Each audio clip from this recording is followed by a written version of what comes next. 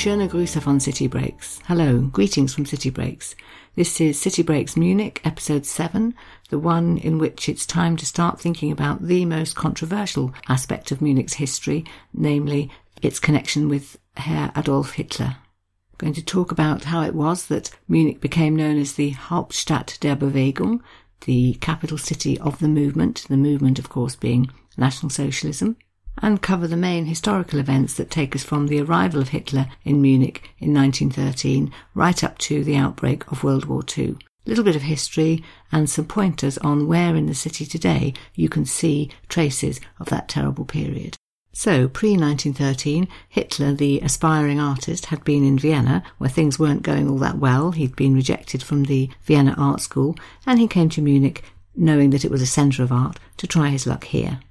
There's a nice description of the early days in a book called The Trial of Adolf Hitler by David King, which is of course largely about the trial, which in the early chapters gives you quite a lot of background as to how it got to that point. So this is what he writes about Hitler's attempts to establish himself as an artist when he arrived in Munich. Quote, "He went to work painting postcards and watercolours, mostly of Munich's monumental structures, the medieval Frauenkirche with its 300-foot spires, the massive beer hall, Hofbräuhaus on the Platzl, the Italian at Feldherrnhalle or Hall of Field Marshals on the Odeonsplatz. He would then peddle his wares in cafes and beer halls and on street corners around the town. The word kitsch is believed to have been coined in Munich at this time to describe cheap keepsakes sold to tourists." Unlike many artists in the quarter, Hitler did not usually work outdoors in the natural light. He preferred to paint at his easel in his room, by his window overlooking a school playground. He used postcards or pictures which the landlord's 12-year-old son, Josef Popp Jr., or Peppy, fetched for him as models, tipping him with coins or sweets. Hitler would call his first 15 months in Munich the happiest and by far the most contented of his life. And David King goes on to describe the reminiscences of one Anna Popp, who was Hitler's landlady in his early years in Munich. She recalls him being shut up in his room, says he was a bit of a recluse, says he would venture out occasionally and come back with a sausage or a cake, but otherwise he spent most of his time painting and reading. People didn't recall him having visitors. Other people were quoted as saying that he didn't seem to make any close friends at all.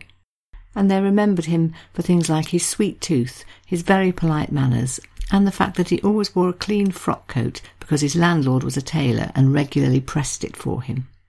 So far, so harmless. How did it go so badly wrong? Well, in 1914, Hitler was in the crowd when Ludwig III declared war on France and Russia, and he seemed to be very taken with the idea of fighting for Germany, so he volunteered for the Bavarian army. He became a corporal, in fact, on the Western Front, was decorated not once but twice with an Iron Cross, and it's felt generally that his time in the army gave him a sense of purpose. And so he will have been particularly devastated in 1918 when defeat came. It was viewed as a moral and physical shock for the whole country, but somebody like Hitler, who'd thrown himself into fighting, obviously felt that much more deeply perhaps. When the war came to an end, he was back in Munich. He was in a military hospital because he'd been in a gas attack and he was recovering from the effects of that. And it was from there that he watched over the upheaval that took over Germany in 1918 after the defeat. It started actually not in Munich but in Kiel in North Germany, where there were disturbances and a breakdown of order, and where Ludwig III fled in the middle of the night, left the country because he realised he wasn't going to be able to stay in his position. Germany was declared to be a republic, and all of this filtered down to Munich as well, where Hitler was. So the radicals in 1919 declared Bavaria to be a Soviet republic. Apparently they had Lenin's blessing for this. But it didn't last very long because troops from North Germany, along with colleagues from the Bavarian Freikorps, marched into the city and took it back. The rebels were then duly shot without trial. Hitler is watching all of this, and you can't help but fear perhaps learning from it. And historians tell us that all these factors combined to mean that the city was more receptive to the idea of Hitler coming along with his radical speeches, partly because of the civil unrest, partly because Germany had been so humiliated after its defeat, partly because Bavaria lost out in the Weimar Constitution, which set up the new Germany. It didn't have such a special status as it had had, so people were quite willing to hear that somebody was coming along to speak on their behalf and try and make things better. It's known that Hitler made his debut speech in the Hofbräukeller in October 1919, and in February 1920 he held his very first big rally at which he produced a document called the 25 Theses, expounding his ideas. And all of this came to a head on the 8th of November in 1923, when Hitler was due to speak at a meeting. It was scheduled to take place in the Hofbräuhaus. 350 invitations had been sent out, although in fact 3,000 people came. It had been advertised in the Münchner Augsburger Zeitung, so the main newspaper of the day, and when people arrived to hear the speeches, they realised that there were men blocking the exits, all the windows were covered, the hall was decorated with swastika banners, and Hitler arrived at 8:30 and is described as follows, wearing an oversized black morning coat. Pinned to his chest were an Iron Cross First Class and an Iron Cross Second Class. He went on to interrupt the person who was actually speaking. He stormed the stage, surrounded by his henchmen, who were wearing steel helmets and swastika armbands. And all of this is dramatically described in David King's book, The Trial of Adolf Hitler. So this is what he writes about the crucial moment. Quote, Hitler stood on a chair and shouted something, but his voice was lost in the tumult. A pistol was fired into the ceiling. Several eyewitnesses said that the shot came from one of Hitler's associates, perhaps his bodyguard. The crowd was still not silent, so Hitler raised his Browning into the air and pulled the trigger, sending a second shot into the ceiling. Once he'd got everyone's attention, he reminded everybody that there were 600 men blocking the exits to the building and that no one was to leave. He went on to announce that the governments in Berlin and Bavaria had both been overthrown. That wasn't actually true at that moment. He was obviously hoping that it soon would be true. And he demanded that the 3 most powerful men in the room should stop and listen to him and give him 10 minutes of their time, as he put it.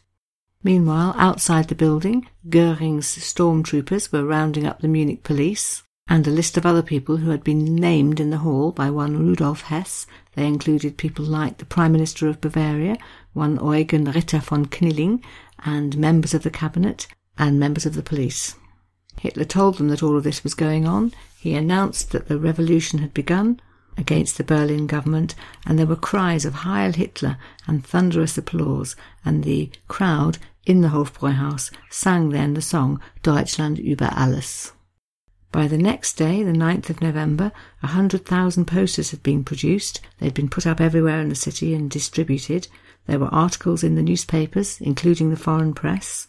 And a key speech was given in the Marienplatz by Julius Streicher, who was known as Hitler's orator. He spoke to massive crowds and told them that, quote, the new government will hang Jewish profiteers from the lampposts and shut down Jewish, as he called it, stock exchange. There were plans to nationalise the banks. There would be bread for the hungry and justice for everyone after what he called the time of shame, by which I think he's referring really to the Treaty of Versailles, which ended World War I and in which Germany was forced to agree to a list of humiliating conditions and to agree to pay back massive war reparations. Another famous song sung at the time at this talk in Marienplatz is one called the Sturmlied, Storm Song, of which one of the lines reads as follows: Germany awake, break your chains in two. Then there was a march from Marienplatz down to Odeonsplatz, where trouble broke out, and this is the event which became known as the Putsch. Shooting broke out, both sides, so that would be the police and the Putschists, or the revolutionaries, both blamed each other later for having started the shooting. But whichever the truth was, things soon escalated to a scene of horror and total confusion. 20 people were killed, including 4 policemen, and about 100 people wounded. On the dead body of one of the revolutionaries was found a blood-stained draft of the proposed new constitution, which called, amongst other things, for the abolition of Parliament, for Jews to be removed from the country, for wealth to be confiscated from all the wealthy Jews, and for the confinement of what were known as the regime's enemies in what they called collection camps. All of this, of course, chillingly prophetic of what we know was to come in the next 2 decades. So if you stand in Odeonsplatz today and look around you, you can think that that really is the place where the rise of Hitler officially began, where he made that jump from just somebody who made rousing speeches to somebody who was actually taking over power. The very next day he tried to escape to Austria. I think he probably thought he'd go and regroup somewhere and then carry on. He disguised himself as a peasant, tried to cross the border, pretending he was just returning from the market, but in fact he was recognised and caught, and that led to his trial a few weeks later, again in Munich, on a charge of high treason, Hochverrat, and the trial was to last 4 weeks. It was held in open court, which was later deemed to have been a great mistake, because what it actually did then was give Hitler a platform from which to announce his opinions and views, much of which was taken up by the press and reprinted, and therefore his ideas were spread far more widely and efficiently than perhaps he would have been able to do himself. And it's known, in fact, that many people who read what he was saying did support him. So he talked, for example, about the need to break free from the Treaty of Versailles. All the Germans who felt that their country had been badly humiliated were going to be quite disposed to take that seriously. He would also talk about his burning love of what he called our fatherland. And he had a very strong defence lawyer who called for the need to acquit Herr Hitler, saying that, quote, "He is the one who will lead the way to further growth and prosperity for our great German fatherland." He talked emotionally about the terrible state to which the German people had been reduced, saying that they had been, quote, "driven into the streets in despair." He was utterly scathing about the Versailles Treaty and how it had left Germany subservient to other countries. They promised world peace, he said, but what did Germany get? A world peace over fields of our dead bodies. He talked about the 17 million Germans who had been transferred to other countries against their will when the German borders had been moved, and the fact that these 17 million Germans were now living under foreign governments. All of this very emotive and likely to attract support. He made many references to the hunger that German citizens were suffering, and the fact that however long and hard they worked, they didn't seem to get anywhere. The currency was in a state of ruin. And that was the fault of the criminals, as he called them, running the government and ruining the economy. Standing there in the middle of this Munich court, he would thump the table and accuse the German government of, quote, "high treason, destroying a nation of 70 million people." Again, David King is very good on this in his book, The Trial of Adolf Hitler. So here's a quote from the end of the description of the trial. "Hitler's rhetoric aimed to seduce his targeted audience, the rural and the royalists, students and veterans, the disgruntled and the alienated, people who hated the Versailles Treaty, the middle classes who had been devastated in the hyperinflation, workers, craftsmen and artisans continuing to struggle in the class system, still reeling from the economic plight, people looking for something or someone to blame for their anger and resentment." And then he quotes verbatim Hitler's last pronouncement when he was defending himself, quote, "Even if you pronounce us guilty 1,000 times, the eternal goddess of the eternal court of history will smilingly tear up the proposition of the prosecutor and the verdict of the court. She will acquit us." And then David King describes how Hitler sat down in a silent courtroom, and the only next words that were heard were from the judge, "The trial is concluded." Despite his rhetoric and the power of many of his arguments, in fact a guilty verdict was returned. He was found guilty of high treason and sentenced to 5 years in prison. He was taken off then to the Landsberg prison, quite near Munich, although in fact he only served 8.5 months. David King describes the moment when Hitler, standing at an upstairs window in the courtroom, waiting for the van to come that was going to take him to prison, and how there was, quote, "a frenzy of applause from the crowd outside," so people who'd come to show their support for him and to say that whatever the verdict, they agreed with his arguments. Hitler, of course, was very dismissive about what had happened to him, using arguments like, quote, "There is no such thing as high treason against the traitors of 1918. And he immediately set about using the time when he was in prison to write his book, the now hugely famous Mein Kampf, so written just a few miles outside Munich. It was eventually titled Mein Kampf, My Struggle, although his original proposed title was 4.5 years of struggle against lies, stupidity and cowardice. It's a long, rambling, difficult read, a strange book, partly autobiographical, partly a political treatise, but it became a bestseller later on. From 1930 onwards, when he really had risen to political prominence, people went out in their thousands to buy copies of Mein Kampf. We have a description from the warden of the Landsberg prison, where Hitler spent time in the cells, describing Hitler as follows, quote, "He occupies himself every day for many hours with the draft of his book." David King's quite amusing on the style of the book, pointing out that it was really a written version of the speeches that he'd given, and whereas he did seem to have some oratorical skills and the ability to take the crowd with him, this did not, as David King puts it, transfer well from the beer hall onto the page. And here he is in full flight about the language used in the book. Quote, "Verbose, repetitive, and mired in long-winded digressions, filled with venomous hatred, Hitler's clumsy, bombastic text abounds in artificially constructed terms, formed by piling nouns upon nouns, and meanders through a thicket of dependent clauses. The journalist, Dorothy Thompson, described an overwrought style that read like one long speech, bogged down with ghastly rants about people and races, and written in inaccurate German and with unlimited self-satisfaction." But I don't think you can deny the massive impact this wretched volume had, and it is quite spooky to read again in David King's book about how the warden had set up the cell to make it easier for Hitler carry out his writing. So he had a little varnished table to put his typewriter on, and he was supplied with paper by the warden, and his friend Winifred Wagner sent along a package of pens, ink, rubbers and carbon paper. Somebody else sent him a large wad of Nazi Party stationery, all emblazoned with the swastika.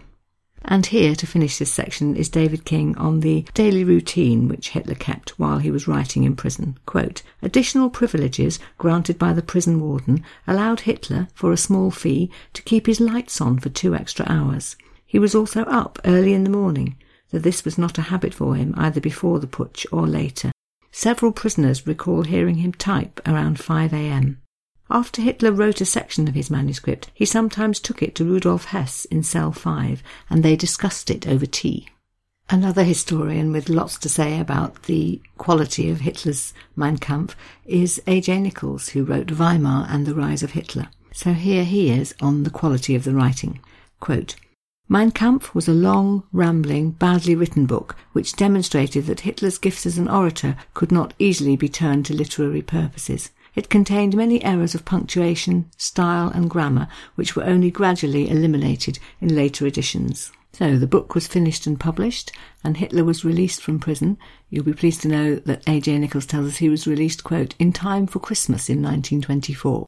And it is astounding, isn't it, to think that from that date, 1924, until 1933, when he took over power as Reichskanzler, he really achieved so much in terms of gaining power and influence and bending everybody to his will, just in those few short years. And much of that happened in Munich. Eventually, of course, he was in Berlin a lot as well, but much of the early years he did spend in Munich and built his power base from there.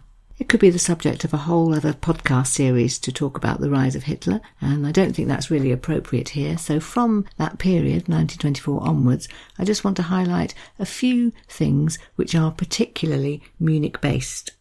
There are a number of buildings in Munich listed in the guidebooks as being places where Hitler lived at his various times in the city. The main one, the last one, where he lived from 1929 and which he kept right up until his death in 1945, was a 9-bedroom flat on a square called Prinzregentenplatz, so Prince Regent Square. If you find your way to the square, it's number 16 where he used to live. This would be the flat where he hosted Mussolini in 1937, where he met Neville Chamberlain in 1938, and the flat associated with his very strange affair with Angelika Maria Raubal, who was really his niece, as in she was the daughter of his half-sister. She arrived in Munich to study medicine, and Hitler did seem to be very taken with her. She had an unusual carefree manner for a young woman of the time, which entranced him. They began to spend a lot of time together, and it wasn't long before the rumours started that they were actually having an affair. It is known that she moved eventually into the flat on the Prinzregentenplatz in 1929. In September 1931, she was found dead in one of the rooms of the flat, with Hitler's pistol by her side. Various theories about what happened. Even today, it's not really proven. Some people thought that maybe it was suicide because she couldn't take Hitler's possessiveness anymore. He was very controlling, used to forbid her, for example, from going to visit Vienna, where she had family.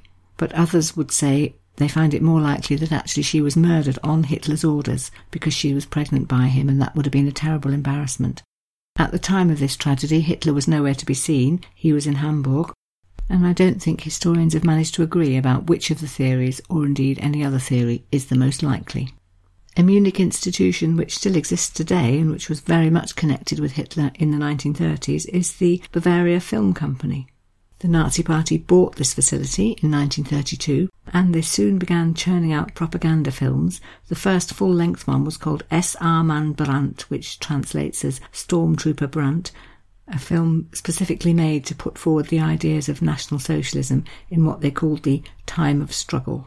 No expense spared, it had 1,600 extras in it, and was followed a few months later by another film called Hitler Junger Quecks, or Hitler Youth Quecks, which was subtitled, quote, a film about the sacrificial spirit of German youth.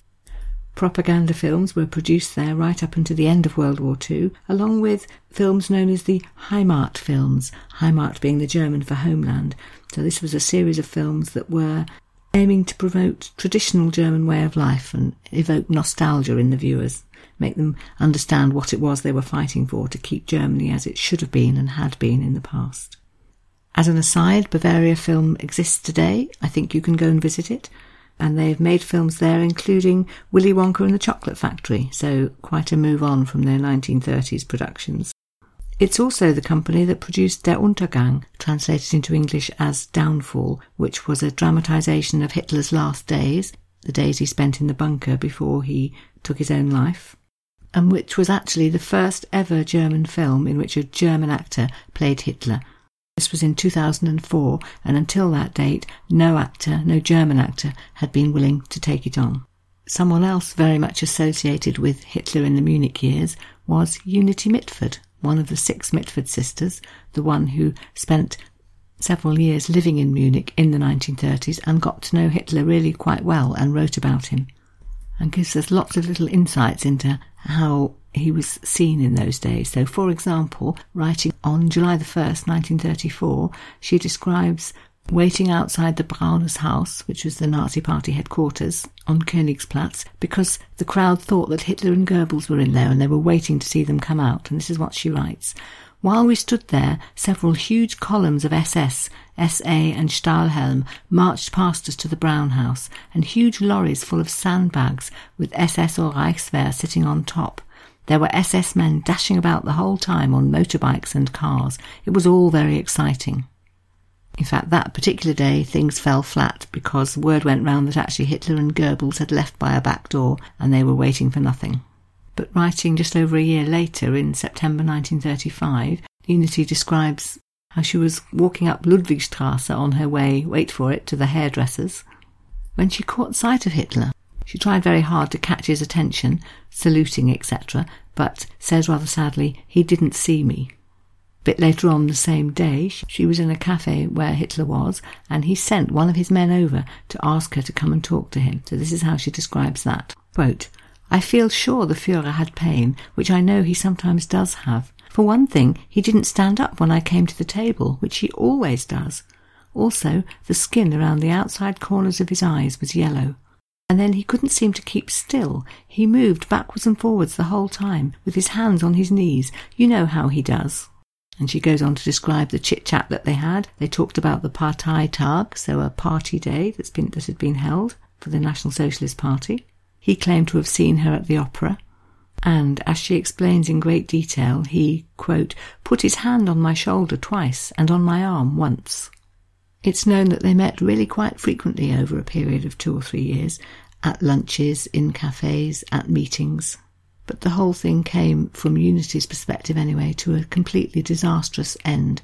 She was so upset in 1939 when she heard that Britain and Germany were going to war, the 2 countries she loved most at war with each other. She just really couldn't cope, and she reacted by taking herself to the Englischer Garten with a pistol and shooting herself. She shot herself in the head, was severely wounded and hospitalised. It's known that Hitler came twice to visit her in hospital, and eventually she was, when she was a bit better, transported back to England, where she lived until 1948, but where, in fact, she never was the same again. She was unable to live on her own or look after herself. You can get a lot of detail about Hitler's time in Munich in the 1930s by reading a book called Hitler's Interpreter by Paul Schmidt, who was indeed Hitler's interpreter. The book's available in English as well, and it describes all kinds of historical events from that very particular perspective. You can read, for example, about Il Duce's visit, the visit of Mussolini in 1937, when Hitler and Mussolini drove through the city centre to what Paul Schmidt describes as very cool public applause, which surprised him because they'd been in Nuremberg a few days earlier and been very rapturously received.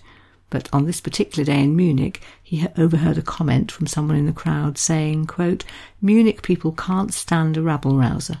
I'm not clear whether that's referring to Hitler or to Mussolini, or possibly to both of them. And then the last Munich event that I want to mention took place in November 1939, because in the next episode we're going to go on and talk about Munich in actual wartime.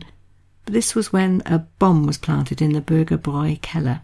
One Johann Georg Elser decided that he would go to one of Hitler's speeches and murder him. But unfortunately, it went wrong because Hitler uncharacteristically didn't speak for as long as had been planned. He left 10 minutes early, and when the bomb went off, he was no longer there. Elsa was caught and taken to Dachau concentration camp and shot. So, just to round off the episode, I'd like to mention that if you actually go to Munich, you can, through the tourist office or indeed through various private companies, find a number of walking tours, often called Hitler's Munich, where somebody will take you around the city and point out all the places that are most connected with him. I went on one of these when I was in Munich, thinking that I was bound to learn lots of interesting things. I'm afraid the rest of the family were rather dismissive about this. They certainly didn't want to go, and they've referred to it ever since as Mum's Hitler Tour. But it was absolutely fascinating. We stood outside a building that Hitler had painted, and the guide actually had a copy of the painting he'd made, so you could look at the building and look at Hitler's attempt to represent it. Quite spooky. We went to the Hofbräuhaus and went to the upstairs room in the beer hall where the speech was actually held on the night before the putsch. And we went to the Odeonsplatz, the place where the violence took place, and saw the memorial plaque on the wall there to the 4 policemen who were killed trying to stem the tide of revolutionaries. So those are 2 of the main places connected with the information that you've had in this episode, and there were a lot of other places. I'm going to mention 4 or 5 more in quite some detail at the beginning of the next episode, when we're going to go on and think about Munich in World War II, and think about the places in the city today which give you an insight into that period. So for today then, I think that's everything. I hope you found episode 7 interesting and informative, and I hope you'll join me for episode 8 in a week's time. Just remains for me then to thank you very much for listening, vielen Dank, and to wish you goodbye in German, auf Wiederhören.